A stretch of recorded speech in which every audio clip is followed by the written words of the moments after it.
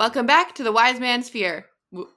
Welcome back to the Wise Man's Page, the podcast where we read Patrick Rothfuss's The Wise Man's Sphere page by page. This is page 385. Chapter 57, A Handful of Iron. I met Braden on my 4th day in Severin. It was early, but I was already pacing my rooms, nearly insane with boredom. I'd had my breakfast, and it was hours before lunch. So far today, I dealt with 3 courtiers come to pry at me. I dealt with them deftly, running our conversations aground at every opportunity. So, where are you from, my boy? Oh, you know how it is. One travels so. And your parents? Yes, actually, I had them. 2, in fact. What brings you to Severin? A coach and 4, for the most part, though I walked a bit as well. Good for the lungs, you know. And what are you doing here? Enjoying good conversations, of course. Meeting interesting people. Really? Who? Why, all sorts, including you, Lord Pravec. You are quite the fascinating fellow. And so on. It was long before even the most tenacious rumor-mongers grew weary and left. Worst of all, these brief exchanges would be the most interesting part of my day if the mayor didn't call for me.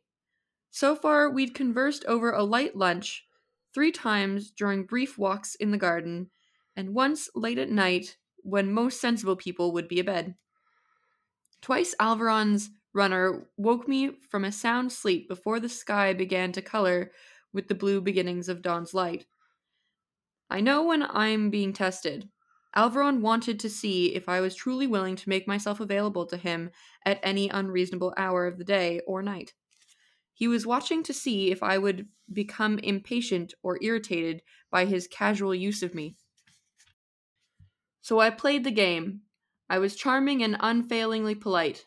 I came when he called and left as soon as he was through with me.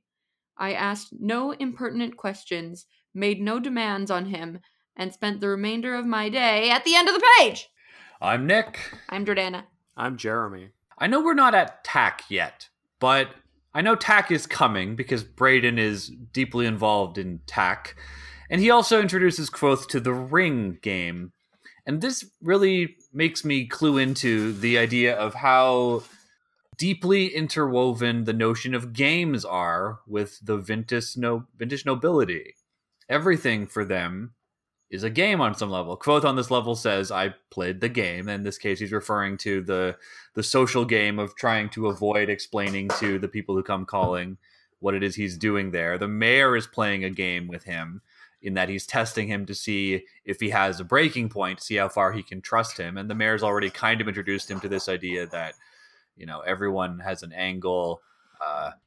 You need to, watch this and that. But certainly the euphemism of the beautiful game that Braden introduces could arguably be applied to the comings and goings of the Vintish court, in addition to, any other like grand machinations of gameplay. But it's just what I'm thinking about on this page is that this whole culture of nobility is, in a very real sense, gamified. Yeah, that's an interesting observation, and I thank you for pointing it out, because I don't think that had really clicked for me, but now that you said it, I'm like, oh yeah, that is like a theme that's running through all of this. And it also, like, just in terms of atmosphere and setting, it does put one in mind of something, especially combined with the way Kvothe describes himself talking to these nobles to, like, basically tell them nothing, with, like, kind of 19th century aristocrats. And, like, for example, like when Britain and Russia were kind of fighting over who was going to control Afghanistan and the places around Afghanistan, it was a Cold War, and they called it the Great Game. And the game was like a game of nations. The game was like, who's going to control this part of the world? And it was all the maneuverings of these 2 empires and the aristocrats and diplomats who made them up. And so, combined with the way he's like giving non-answers in this very casual aristocratic language, one travels so. yeah, I don't know. It's interesting. Well, I think it's fun for him. Another thing I wanted to say is that I think that this is fun for Kvothe. I think that coming up with these ways to dodge them is how he says it explicitly, like, this was all I really did. But I think he's having some fun with it too. He's enjoying messing with these knobs. Mm-hmm. And as we learn on tomorrow's page, he's also like, part of the reason he's enjoying it is because he's getting to play a part. And he hasn't really flexed his muscles in like the sense of like his dramatic muscles, as it were, in a while.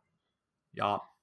I don't know if I don't know that I have a problem with it, but I feel like there's like a lot of extra words in this one piece of the page that like, it feels very fantasy novel, but it almost feels like cheesily so.